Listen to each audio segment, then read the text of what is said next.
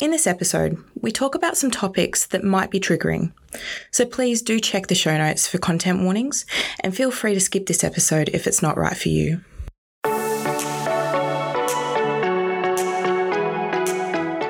Hi, I'm Dr. Alix. I research childhood trauma and embrace at Telethon Kids Institute. You're listening to Embracing the Mind, where people who have experienced mental health challenges share their journey with me. I also talk to researchers about the latest treatments, data and insights into mental health. Today I'm talking to Liam Sorrell, a dad, counsellor and host of his very own podcast, Grit and Gratitude. Liam lives up north in Karratha and founded the Australian Dads Network, an organisation dedicated to supporting new dads. My next guest is Vincent Mancini, a researcher at the Telethon Kids Institute.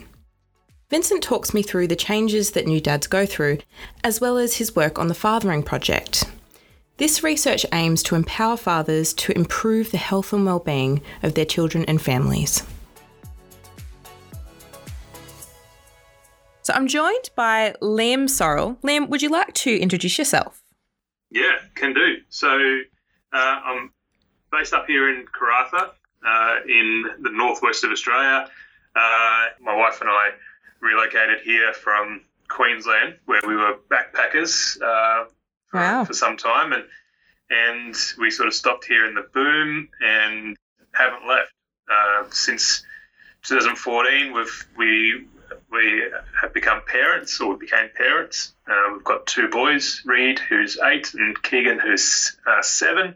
They're 15 months apart, and yeah, we're really enjoying our life in the Pilbara, and we just keep trying to explore new things and do different things. And I'm sure through this conversation we can expand on a few of those points. Yeah, amazing, Liam. So what I really want to touch on is what you've just mentioned. So your experience of becoming a father, very different to backpacking in Queensland or backpacking around. Can you tell me what it was like becoming a dad? I suppose the biggest thing that came to me was a realization that now being a dad, there is more than just looking after myself. Yeah.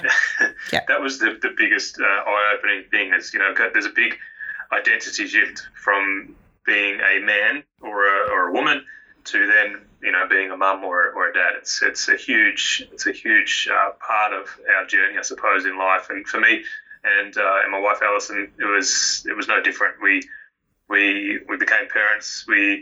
Alison's parents are from Canada, and my parents, I grew up in Melbourne. So we were over here essentially sort of by ourselves for a lot of it. The parents would come and go from time to time, but we were new parents doing it essentially on our own, and it was quite daunting. And we went through some pretty big challenges early on with our firstborn Reed, who had silent reflux, and so for the first 6 months of his life, we were on 45-minute sleep intervals, and it was really challenging for us during that time. And so we learned a lot about ourselves. We learned a lot about our own needs and requirements for mental health and emotional health, and obviously sleep being a big part of that journey, and or lack of sleep for us in our case. And we also realised that the connection element of being a new parent, connecting with others to be able to share that journey, is something that we didn't have, and would have now in hindsight and upon reflection, it would have been really important for us and helpful for us to be able to speak to others who are in similar situations. Yeah, for sure. So there's a couple of things that I want to touch on there. So the first is, I think a lot of people would relate to having medical stuff come up with especially firstborn children. You're especially anxious around that time. You don't know what to expect. So what was it like? So silent reflux. So this is a condition that your firstborn had. Did you say in the first 6 months? Yeah, it took us just over 6 months to get it diagnosed. Yeah. So. Was that kind of like he was crying a lot because he was in pain because he had reflux coming up, and because he's a baby, he can't tell you that that's what's happening? Yeah, spot on. He was going to sleep. And he was waking up 45 minutes later in a cry that seemed like he was in pain. Some sort of pain. Yeah. And so we would do what we could to, help him back to sleep and soothe him back to sleep. And Alison and I would do this together. I wanted to be that support for her, and we would do this together. And so as a result, we were both not sleeping.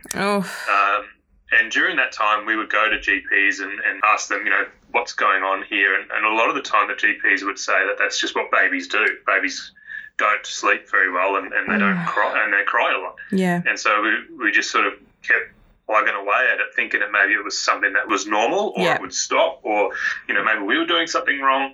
So there was a lot of things going on, and it really impacted us in our mental health, but also for me at work, it was a challenge as well. Really shifting that. I was a really positive, strong leader, and then during this time, really sort of switched that to being someone that wasn't really a positive leader anymore, because I was bringing all of my stress and my frustration and fatigue to work. And so it just became a real vicious spiral.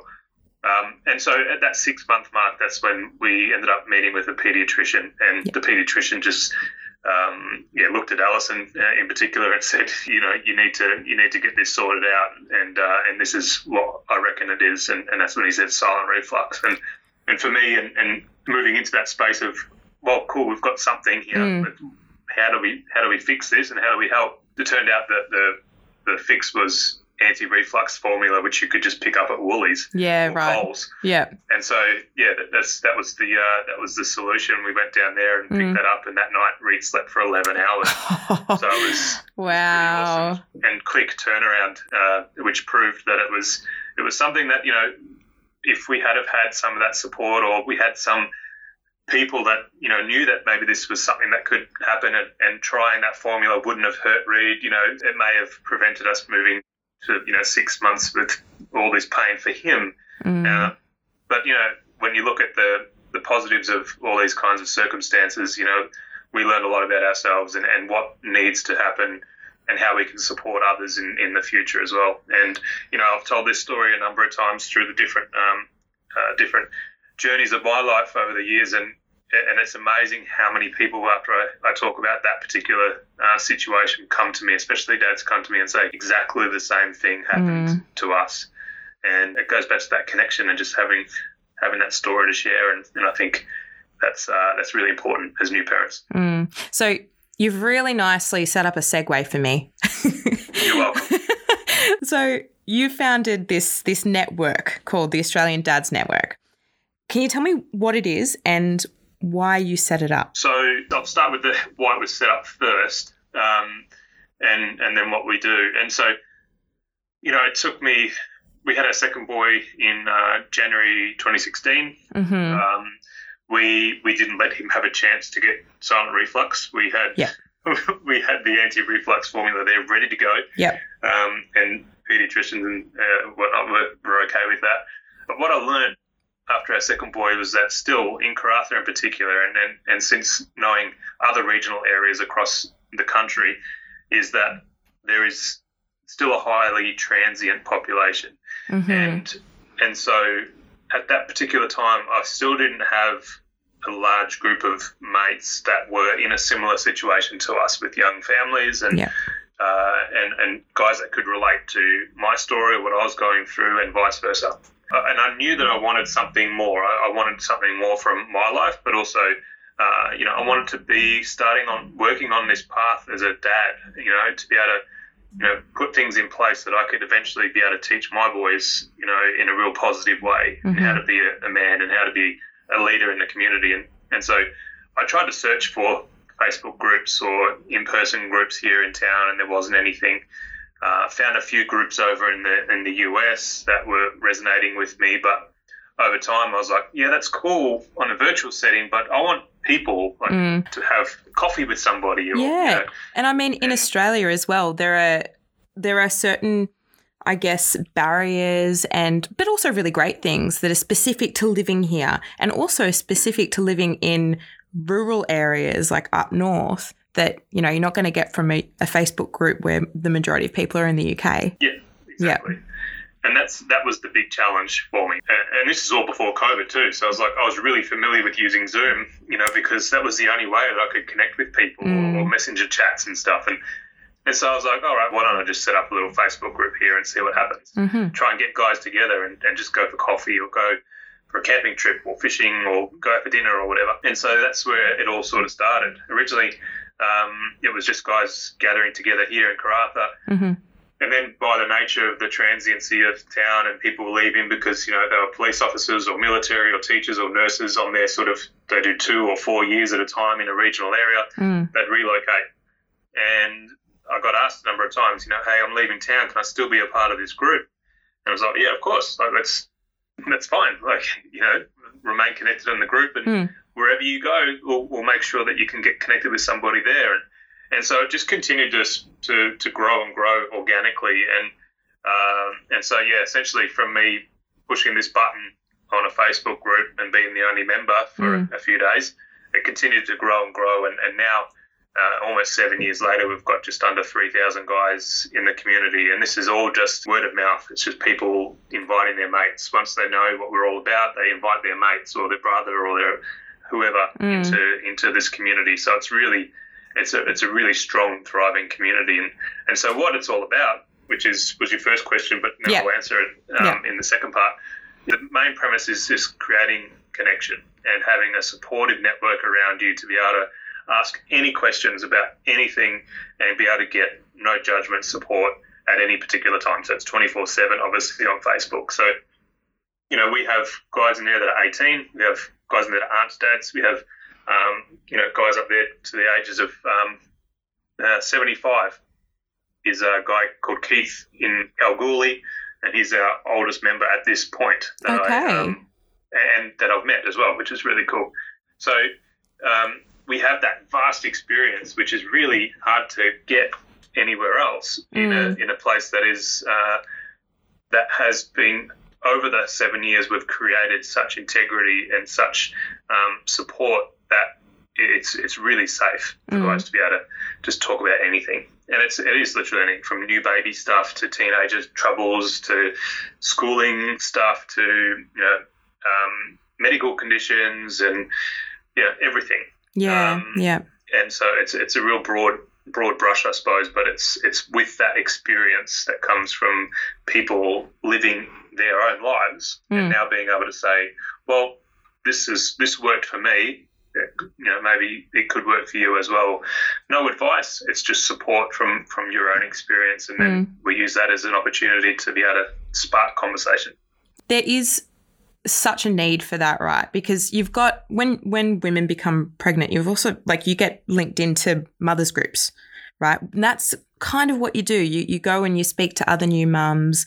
You speak to lots of mums who have multiple children who've done this before, and that's exactly what you do, right? You've got an issue, you talk about it, you ask for people's advice and what they've dealt with before, but you've drawn attention to this need with dads, and it's not just in rural areas; it's kind of everywhere. What has it been like for you? Has it kind of been a healing experience for you in helping other people that were in kind of similar situations to you? Yeah, there's definitely an element of that. It's it's sort of a catch-22 from time to time, because on one hand it's perceived that because I started this group that I've gone through all my stuff and I've sorted all my stuff out and I don't have any stuff to deal with anymore. And, now I can just be in this position to help everybody. How lucky for you.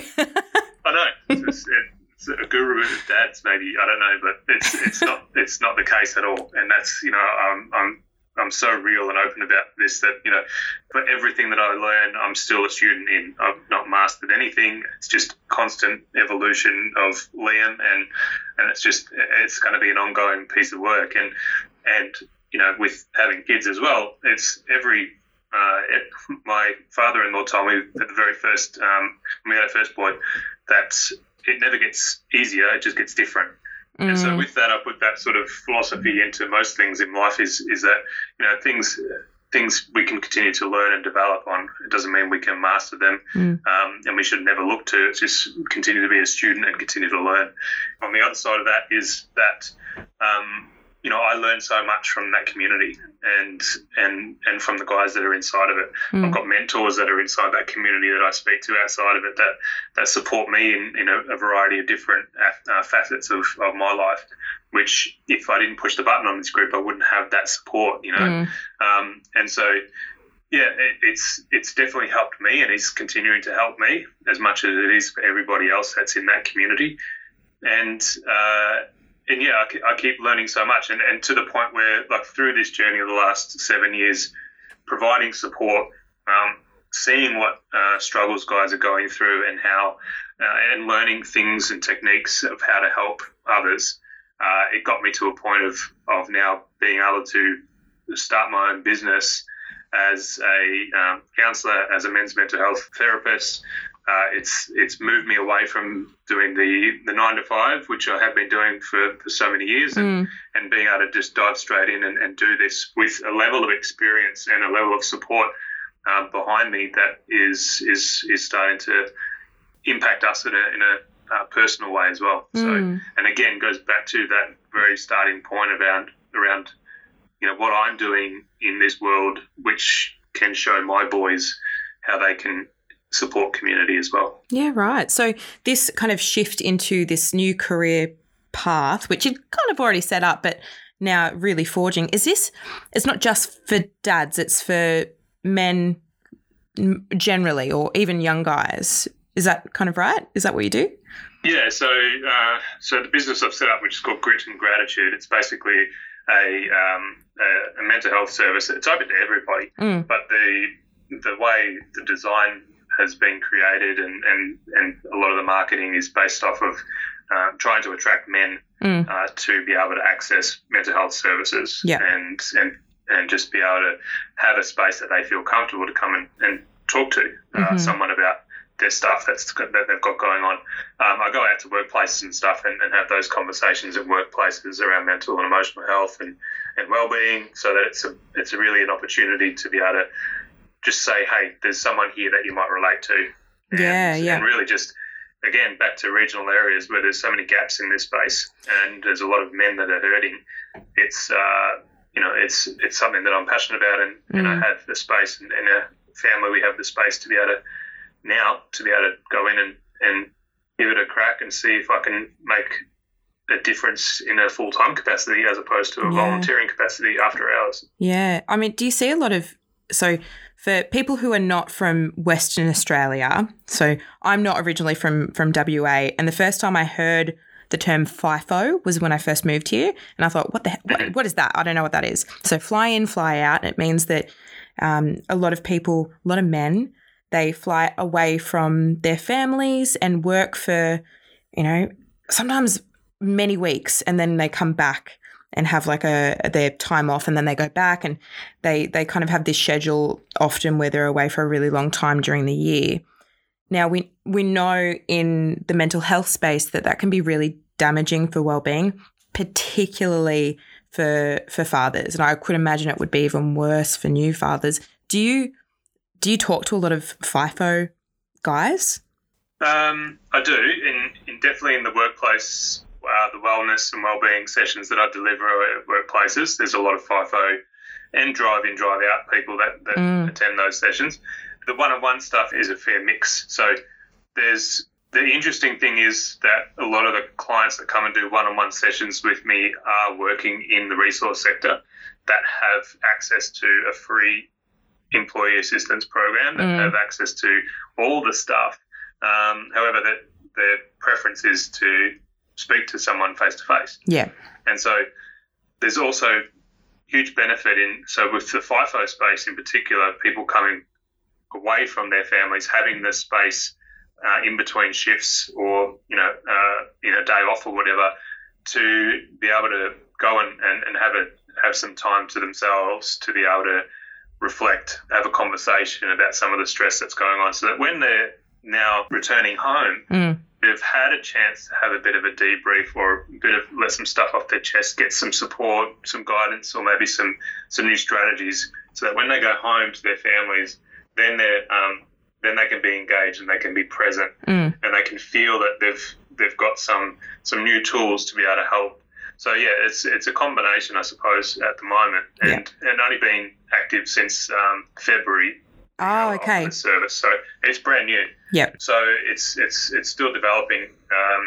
I suppose that awareness, but it's being in town for 13 years. My relationships over this time have started more and more clients coming through and more and more opportunities for people to get some support. So I only see it continuing to grow, and we'll just continue to support. And I think the other big thing that I've noticed over the last sort of 6 to 12 months is just how many local providers and support people there are in communities like this. And, I think a lot of the time big companies go down to major capital cities and try and find people to facilitate sessions, or EAP providers must all be in the cities. And, some of the companies up here use an EAP provider that's over in Melbourne, for instance, has no connection with a regional place in WA. So, one of the big things that we're doing is a whole group of us here in town that are really trying to get us all together and say, hey, we're all here. Yeah. We live here, we work here, we have houses here, whatever it might be.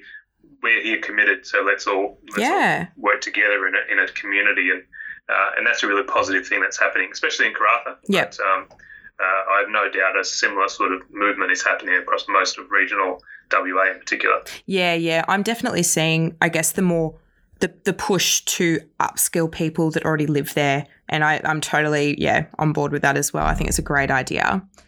Liam, I want to talk about, so back to the Australian Dads Network. Yep. You would hear lots of really great advice. Can you give us some tips for any new dads that might be listening? I think the biggest one that to lead the pack of all the tips, I reckon that because there's so many, that I think the biggest one that comes to mind is just looking after yourselves, and it's plural. That's mum and dad. Yeah. And with that is come, I suppose, that second step is the second tool is communication. Yeah. So having those two things at front of mind, down to look after yourself, whether that's continuing the activities that you used to do. A lot of dads, a lot of mums would have been part of the footy team or the cricket club or darts or whatever it was. Yeah. And then all of a sudden parenting comes on and it just everything drops off. With a lot of those things, there was a social connection part of it that is now also lost. Yeah. And so essentially we're sort of, by some weird default, we're now isolating ourselves because we have a family to look after. So, but that also, there's also activities that you would have done by yourself. Maybe it was gaming, or maybe it was cooking, or, going for a run if you're into that kind of stuff. So any sort of self-care stuff that you were doing prior, keep that going in some capacity, but also implement new things. So, there's lots of self-care, like emotional regulation tools that you can use on a daily basis, breathing, meditation, whatever it is that works for you. Do those things, put them into a routine every day, and make sure that you continue to do them. Make a commitment to yourself to be looking after yourself, because then everyone benefits. Yep. And that's to mum and dad. And the other thing is communication. I think, the big thing is making sure that when you're not feeling 100%, or when you've got you feel that stress, or you feel some struggle, or you want to go and have a meal with a bunch of the guys one night or whatever it is, or have that conversation. Yeah. And just be willing in the right time and create that space to be able to communicate how you're feeling, or what you want to do that is going to fill your cup up and give you some energy. And I think that's really important. Go back to the story with Reed early on in our parenting journey. We communicated, but I think we both wanted to do this together. We were unsure of we didn't read any of the books or anything. So we were just like, I think this is how we're supposed to do it. So we were supporting each other through it. But you were winging it, though. As a result, we were winging it. We weren't saying, hey, what if maybe we just alternate sleeps patterns or something? So communication is a big part of it for sure. Yeah. And I think the third, if there's three, it's a nice round number, I suppose. The third thing I think would be to just be kind to yourself. Self-compassion. Yeah. And just remind yourself when things are getting tough and you go, oh, this is too much and I didn't know it was going to be like this, and you start talking yourself down, or you're not good enough, or why does the neighbour look like they've got it all together? Just remember that you're new to this, especially if it's your first baby. You're new to it. Yep. Relax. Be kind to yourself.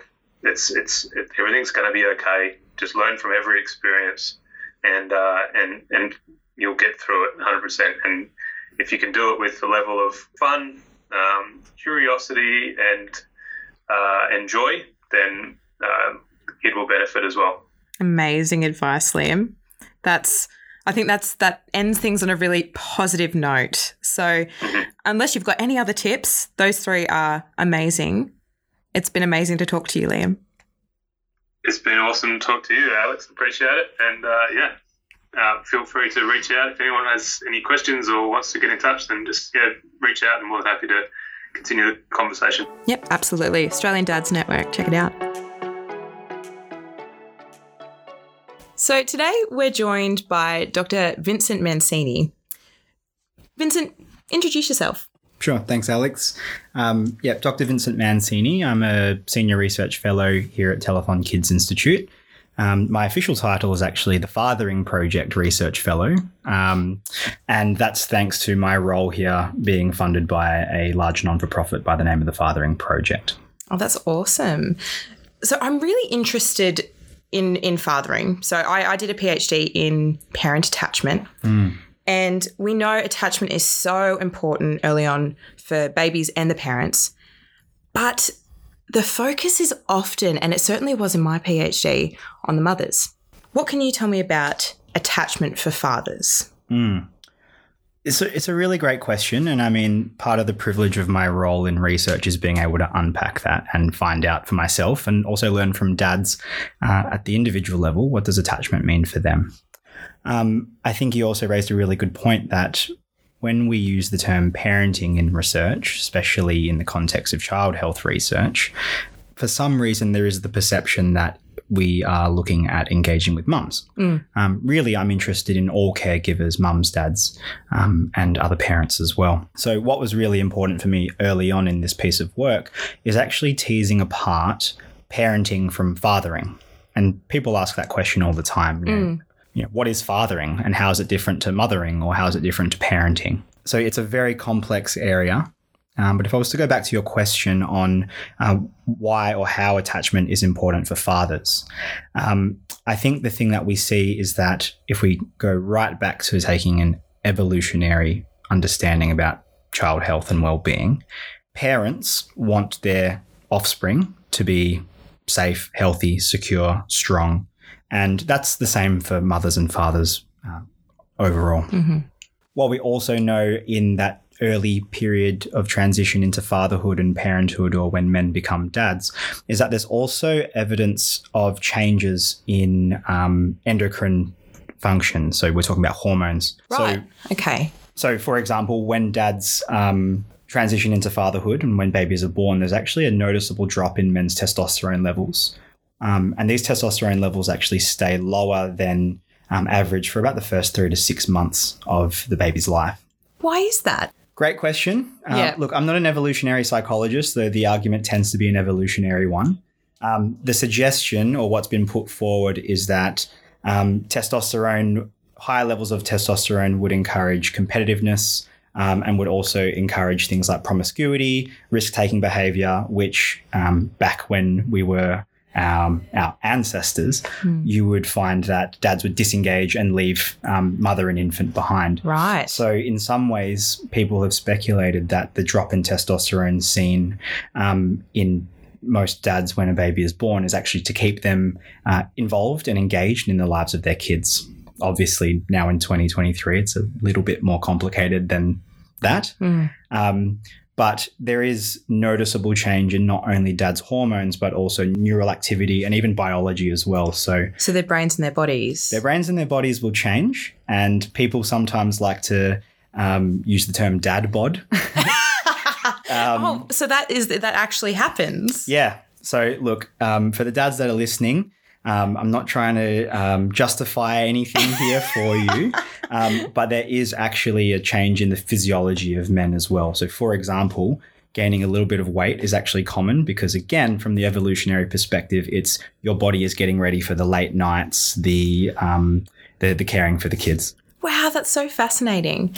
Now, you're touching on something that I actually wanted to ask you, and that's around the roles that we play now in parenting. I think it's pretty well established what the mother's role is. Do you think that fathering and the role that dads play is changing or has changed over time? Yeah. What we're seeing in Australia especially and other Western industrialised nations is that there has been quite a rapid shift in the roles and responsibilities of fathers. Two examples come to my mind. The first is across European and American and also Australian populations, is that between, I think it's the 1960s and the 2010s, the amount of time that dads would spend engaged in caregiving for their young children, so changing nappies, feeding, bathing, etc., has at least tripled. So you're looking at a 300 and up to 600% increase in the amount of time that dads would spend engaged in those types of activities. Wow. More recently, what we're seeing is that between 1992, it's the year I was born, and I think you as well, yes. if that's right, year of the monkey. Yes, very good. Is that dads in 1992, dads of young kids in 1992, spent about 30% less time with their kids than dads in the sort of 2010s. So even in that 30-year time span, we've seen a bit of about a 30% increase in the amount of time that dads are spending undertaking those types of roles. That's quite a rapid shift. Yeah, very rapid. And people have sort of speculated as to why this has happened. There are two main reasons. And the first is that the norms and the stereotypes around what it means to be a father or a mother have sort of shifted a little bit. So for those dads who actually feel really comfortable and want to be active and be present and be engaged, they still experience some stigma, but definitely less than previous generations. So, you know, being a stay-at-home dad, for example, these days may not gain as much stigma. It's not so out of the norm. Yeah. Absolutely. So that's part of what we're seeing is that parents maybe have a little bit more autonomy in parenting how they want to parent. But the other reason is that women's entry and participation into the workforce has been a huge driver of dads taking some of the roles and responsibility at home. Not that I do a lot of research in this sort of sociology space, but they have talked about the first and second wave of the gender revolutions, the first wave being when women entered the workforce en masse, typically around world wars. And the second wave, which is sort of where we are now, is when dads are entering the household and participating in a lot more sort of those care activities for their kids. Yeah, right. So it probably plays into gender roles changing over time. And I hadn't actually thought about it, but it makes total sense. Yeah, it is very interesting. Now, I want to know what this – so, you know, we're seeing this trend that dads are becoming more involved in their kids' lives growing up. What impact does that have on the kids' development? Another really good question. Thank you, Alix. I should probably preface this by saying that many children will grow up in single-parent households or same-sex parents' households and will thrive and do very well. So by no means am I saying that children need to have a mother and a father and that's the only way that they can actually thrive. Yeah. Well, I mean, it plays into quality attachment with your caregiver, right? Absolutely. Yeah, that's something that I'm very cognizant of as well. But yeah, go on. Yeah. So for me, it's if you have two caregivers present, good, healthy relationships with both will always be better than one healthy and one unhealthy or one stagnant relationship. So the question that you're saying around, you know, what is it about dads and good relationships and attachment with dads? What outcomes do we see translated into children's health and development? There is some research. A lot of it's actually around children's language acquisition. And this goes back to what I was saying earlier on about where mothers and fathers may differ in terms of the impacts that they have on their kids. So when it comes to children's language development and language acquisition, what we have seen in the research is that on average, dads tend to use more complicated language when communicating with their kids, sort of their toddlers onwards. Right. So they'll use more words that toddlers actually don't know, and they'll actually ask more questions to elicit responses from their children. Right. So when it comes to the rapid expansion of children's language that happens around toddlerhood. Yeah, that real explosion about 12 months of age. Yes. You see it. Yes, yeah. exactly. And so also for those who are parents who are listening, you may be able to reflect on hearing how maybe dad talks to young children compared to how mum talks to young children. Obviously, that's we're talking about averages here, so it will vary from family to family. But language acquisition is a really interesting one. There is also some research, a lot of it coming out of the US, looking at families who grow up in poverty or in disadvantage and following these families over time. And what we tend to see is that positive father involvement in the early lives of their children do predict better educational outcomes, vocational outcomes, as well as some problem health behaviours as well. So, for example, lower rates of offending, less likely to use substances, addiction, and so on. Right. So it's really kind of what we call a protective factor. So it can be really good for a kid's development if we've got healthy attachment and good involvement early on. Absolutely. And, one of the other things that's also quite interesting that we're seeing in the research as well is that I know that you have your background in infant health and sort of young children as well as I do. So a lot of the time you hear this term rough and tumble play. I was going to ask you about rough and tumble. Yeah. Yes. And so the way that healthy attachment relationships between fathers and children are expressed can be different to how mothers and children are expressed. Sometimes people talk about this term called activation theory. Activation theory seems to be more in line with how dads interact with their kids. So it's getting them excited, getting them to take safe risks, getting them to learn their limits and their boundaries. Rough and tumble play is a really interesting phenomena across mammalian species. So it's not unique just to humans. We see other primates do it. We see mice do it as well, where the paternal figure, the dad or the male mouse, whatever they're called. I don't know. The Mickey, not the Minnie. But what you'll see is that they will actually engage in rough and tumble play with their offspring. And what's also really interesting as well is actually seeing what happens to those offspring who don't experience rough and tumble play early on. And what you see in the animal models is that those infants who are deprived of rough and tumble play have a lot of issues with social interactions with their peers when they grow up. So there is something really unique about the rough and tumble play. Again, it's not something that is only reserved for dads. Mums and other parents can engage in rough and tumble play as well.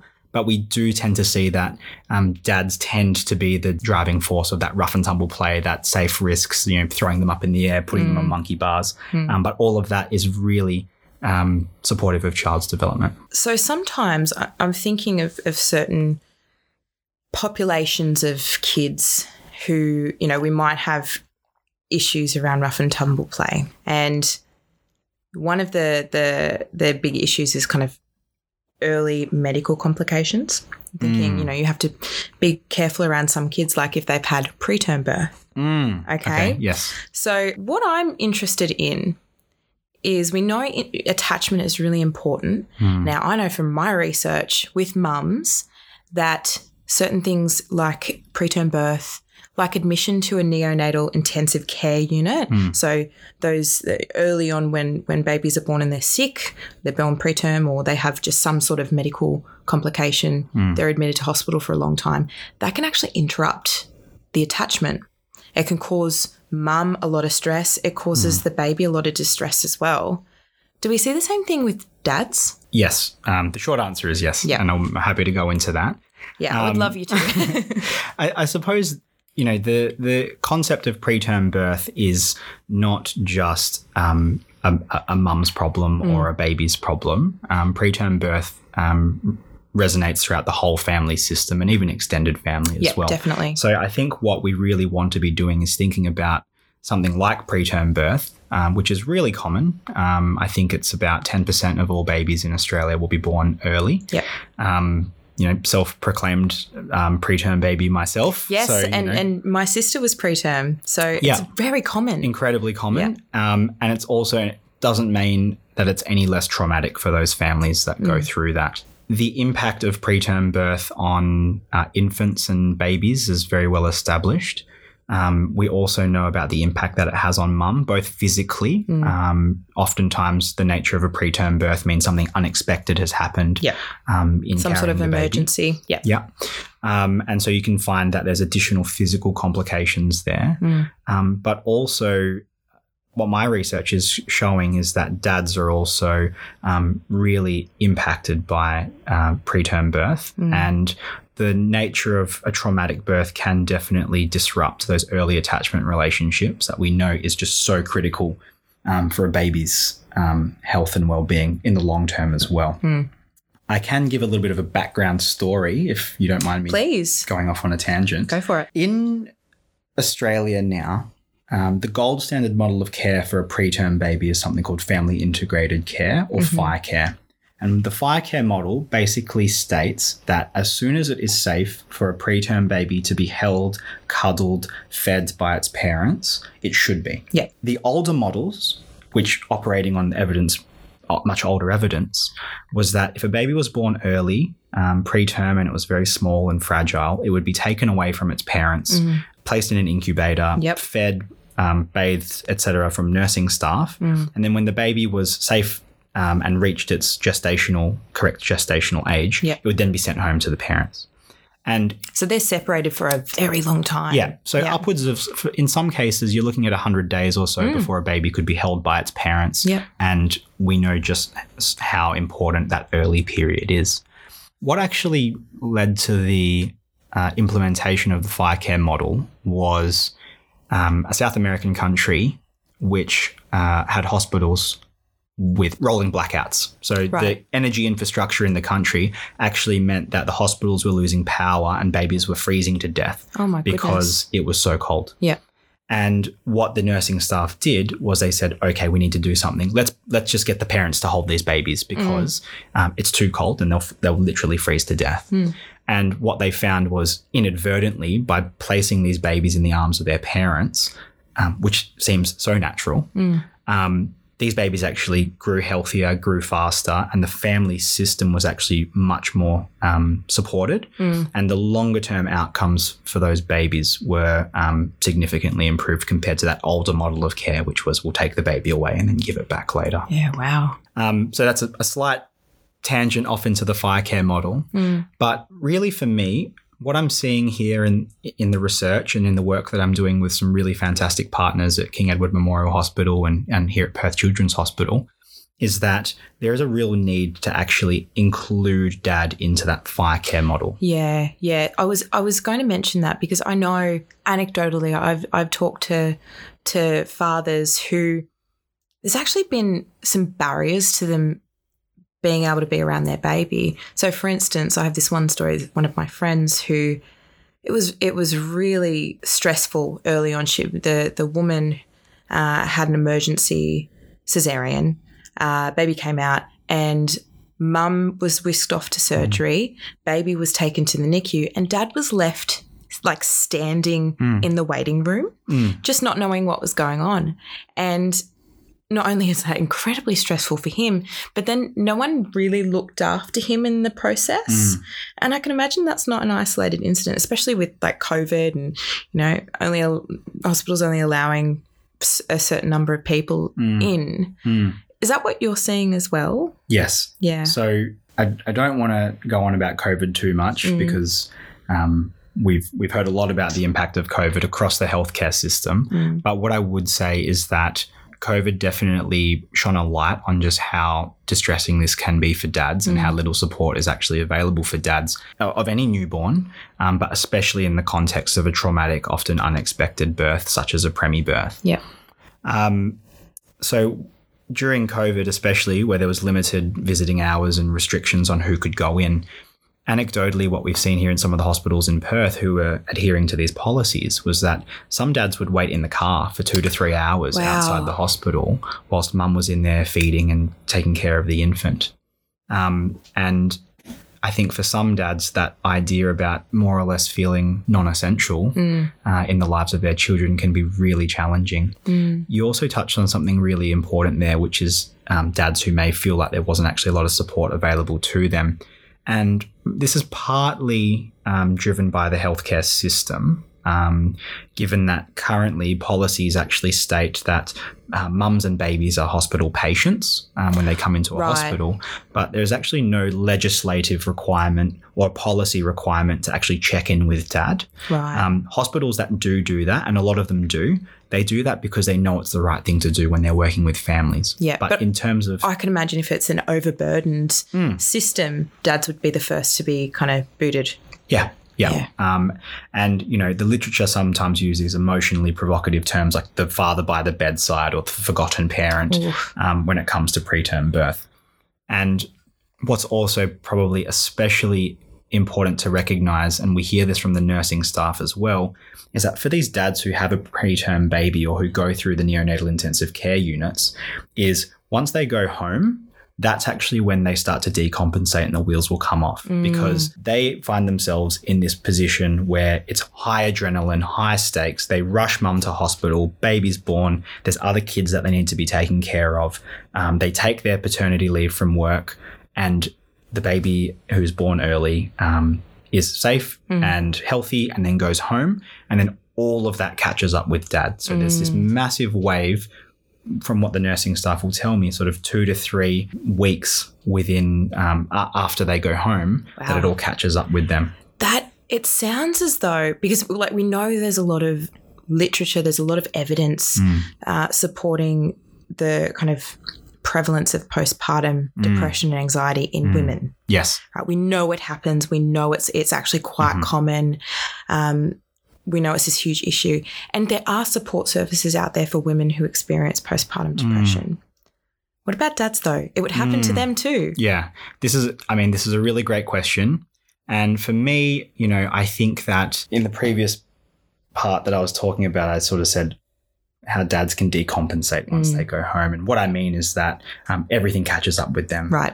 The distress, the anxiety, the lack of sleep, I haven't been taking good care of myself because I've been so stressed. I've used all my parental leave and now I've got to go back to work. And, you know, my baby has just come home and my partner's struggling. So all of that, understandably and unsurprisingly, can contribute to higher levels of distress in dads. For those who are listening, I'm about to stand on a soapbox here. Please. But the concept of postnatal depression and anxiety in men is still a really interesting and perhaps not well understood phenomena. We know that fathers can experience postnatal depression and anxiety at a rate that is similar to mothers. Wow. Sometimes a little... Prevalence estimates are sort of varied, but it can somewhere vary between half as much or an equal amount. Yeah, so quite a significant amount of absolutely, quite a significant amount. But also perhaps what's important to note as well is that for those parents, so not just mums and not just dads, but for those parents who experience a traumatic birth, like a preemie birth or another type of complicated birth, the rates of postnatal depression and anxiety go up by almost 8 times. So you're nearly 8 times more likely to experience a sort of postnatal mental health condition when you experience a traumatic birth. And that residual impact of a traumatic birth does, it sticks around. And, you know, I'm sitting in a room doing a podcast with a trauma expert, so I don't need to sort of explain this to you. No, but it's true. If you don't heal, it doesn't go away, and it's not something you can just push through. No, you know, grit your teeth and it'll go away. It doesn't. Yes, and what I also want to do at this point is also dispel a myth. Again, now that I'm in the room with the trauma expert, is it's not a dose response. There isn't like, you know, even a small traumatic event can have a really, really significant impact and a lasting impact on not just your own mental health and well-being, but the health and well-being of your family as well. There isn't a threshold to how much trauma that you can experience. And in the context of a preterm birth, what I'm saying is even if your baby was in NICU for a day or two, that relatively short period of your baby's life and as your life as a family can have a significant impact that you'll see years later sometimes if things are left unresolved. Yeah. Going back to postnatal depression and anxiety in men, one of the things that we also see in the clinical research as well as intervention work and assessment of postnatal depression and anxiety is it's not well measured in men. And so part of the issue on the prevalence rates is we actually might not be doing a very good job at diagnosing mental health conditions post-birth in men, like postnatal depression and anxiety. We're not picking up on it. We're not picking up on it because you're less likely to actually have dads coming through your services. As I mentioned before, hospitals don't actually consult with dads or assess dads after babies will go home. The tools that they use to actually diagnose postnatal depression and anxiety in dads is often an adapted version of a measure called the Edinburgh Postnatal Depression Scale. But that's used for mothers. Yeah. Yeah. So developed for mums. The items themselves haven't changed. It's just they adjust the scoring threshold. And so for me, the conundrum I find myself in when I think about mental health of new dads is that maybe we're not actually measuring things as well as we should be. When it comes to postnatal anxiety and depression, what we also know is that distress following a traumatic incident can manifest in a lot of different ways. It doesn't always look like depression or anxiety. What we see from the clinicians that work in neonatal care and with infants and new families is that other symptoms that dads will experience following the birth, or especially a traumatic birth of their child, could include things like dissociating from the family. So they disappear because they don't actually know how to cope. They get angry. Maybe not even like physically disappearing though. Mentally. Yes. Yeah. So they just seem absent, disengaged. They're there, but they're not there. They might be irritable. So you're looking at anger, temper. They're frustrated very easily. They may be throwing themselves into their work as a way to distract from how they're actually feeling about the situation with their family and dealing with the aftermath of a traumatic birth. And so for me, and again, this is sort of yet to be done work, but I sometimes think about this phenomena as more of a postnatal adjustment condition rather than just anxiety or depression, because we see that that distress can come out in so many different ways. And if we just keep trying to put dads in the anxiety or depression box, there might be a lot of dads out there and mums who are struggling in different ways that also need our support. So this seems like a pretty big issue. Even for, I guess, dads who are not quite at that end of the spectrum of, really, really struggling, but even just new parenthood is kind of an adjustment period. What can fathers do to kind of best support themselves and their families? Are there, support groups out there? What can they do? Yeah, again, this is a really great question and one that we as health professionals still haven't really nailed yet. There are good supports for fathers that are out there, and these aren't always father-specific supports. So you might find that there are many parenting services here in Western Australia. We have Nagala as a really good example of a parenting service that's available. Organisations like Panda on a national level that have information and resources for parents. You'll find that mums and dads and other parents share many roles and responsibilities, and that transition to parenthood is characterized by a lot of shared difficulties. So what I'm saying is I suppose that we don't always necessarily need dad-specific stuff because parents are parents. Doesn't matter what your gender is and what your role is in the child's life. You all of a sudden have this little person that you're responsible for caring for and making sure they don't hurt themselves, and they're fed and they're clean and they're watered. So it's hard, But that said, what we also know about men's help-seeking behaviour is that transition to fatherhood, that period when people become dads, is actually a period in a person's life when they're most likely to seek support. Okay, so it's kind of a great time for us as the mental health professionals to step in. Yes, absolutely. And am I allowed to swear on this podcast? We can try and bleep it out. Okay. All right, we can test out the bleeping. But the story that you'll hear is that there's a new dad and he will say something along the lines of, I need to get my shit sorted. Yeah. I can't keep coping with life the way I've been coping because I have a partner and I have a child on the way and I need to get my stuff together. Yeah. But even acknowledging that a lot of men will use that transition to fatherhood as a period where they'll seek support. Yeah. We also know that for parenting specifically, dads are very underrepresented in parenting intervention and parenting support services at a rate of about 1 to 5. So for every one dad that you'll see accessing support for parenting, there's about 5 mums. Yeah, wow. There are some other programs that I would probably say are really useful for new dads. It would be remiss for me not to mention the Fathering Project. Of course. Given how Sprick yourself. given how much they do in the space of fathering. But also quite recently I've returned from a trip in Melbourne where there was a large intervention that's actually running out of Victoria at a national level. I was Newcastle, sorry, I apologise. That's my hometown, Vincent. How could you? Sorry. We met in Melbourne, but there's a program called SMS for Dads. Yeah, I know. So Richard Fletcher, Chris May, Rebecca Liachman and their team over there, they've developed a program which is just very low effort for those dads who are listening or for those people who want to recommend it to a dad. It's an SMS service. So it's just a check-up message. Hey, how are you going as a dad? Is everything all right? Do you need some support? So there are supports out there. The other thing that's maybe a bit of a challenge for me as a healthcare professional is the peer-to-peer model of support for dads. So what does that mean, peer-to-peer model? So this is dads in the community supporting fellow dads in their community. Yep. So our role as a healthcare professional is actually pretty minor. We love to think that we can go in and fix things, but actually I'm really passionate about the community being able to be empowered so that when one of their own, so to speak, is going through a hard time, they can support themselves. Yep. Now, peer-to-peer support for dads is also really beneficial because what we find for men is it's an opportunity not only to go and be supported, but also to support other men as well.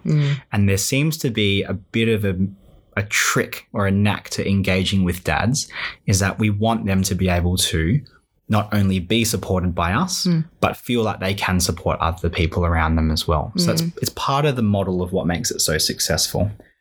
The thing that I've also seen as well is that sometimes the advice that is shared in these peer-to-peer groups is advice that a healthcare professional would actually never think of, but is actually really critical. And it makes sense because the community are the experts on themselves. This is it. I think that we should do that for all research. Yeah. The community, the people with lived experience are the experts. They know more than Totally. us. Yeah. And I think the metaphor that I have in my mind is the community as this amorphous thing is in the driver's seat with the L plates on, and our role as a healthcare professional is to just provide some guidance and some support. So we're not telling them and we're not necessarily driving the car. They're driving the car and we just sort of give them some instructions. There's a speed bump here, put your indicator on there, watch out for this. Yeah.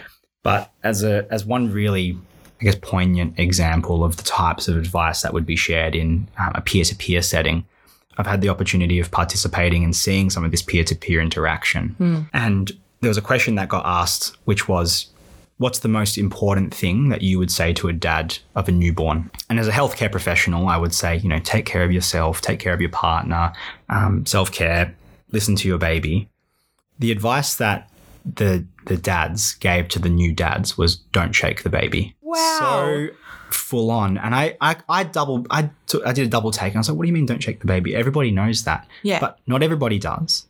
And assume that everyone knows that. Yeah. And what they also said then was that if you find yourself in that situation where you're feeling like that, leave. Get up and leave. Wow. And as a healthcare professional, I would never go out to someone and say, oh, you're a new dad, don't shake your baby. But for those dads who have been there, they've lived it, they've done the, stress at work, stress at home, baby crying. They live and breathe this a lot more recently. That advice is so invaluable.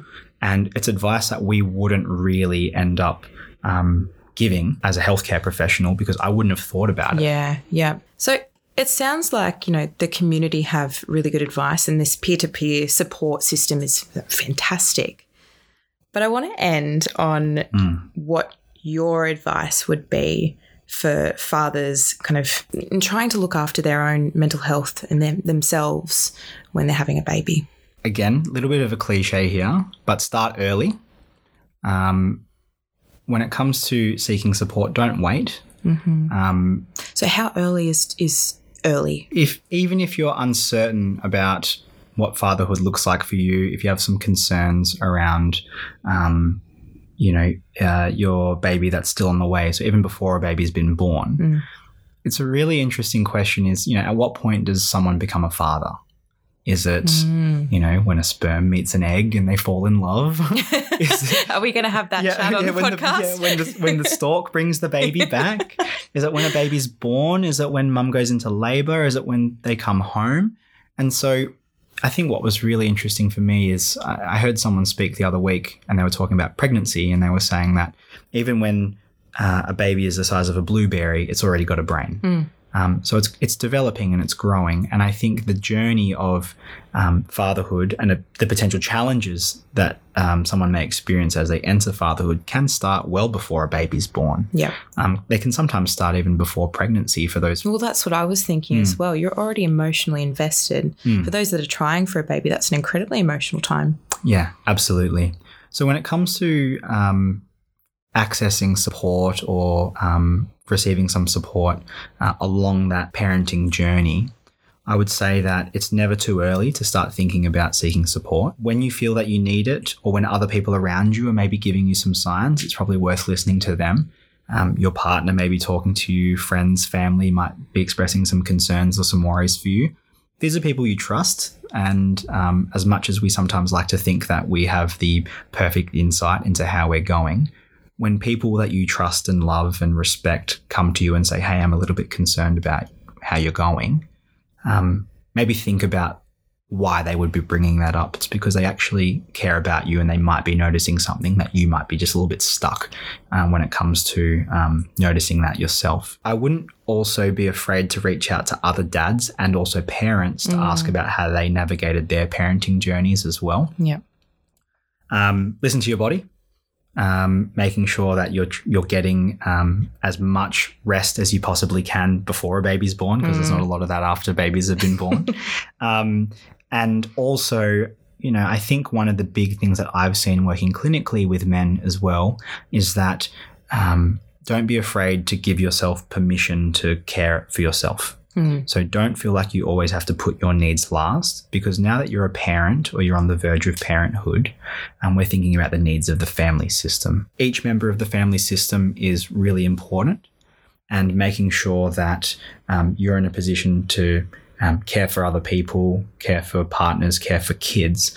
One of the best ways to actually put yourself in that position is to take care of yourself as well. And so sometimes, again, a little bit of a cliche, but we say here, you're taking care of yourself so you can take care of your kids. Yeah, fill your cup. Yeah, exactly. So that's probably some extra things, I suppose, that dads could do. But really, I think it is think about what you need to be able to be the best parent and the most supportive parent that you could be. Good advice. Thank you, Vincent. That's okay. Thank you.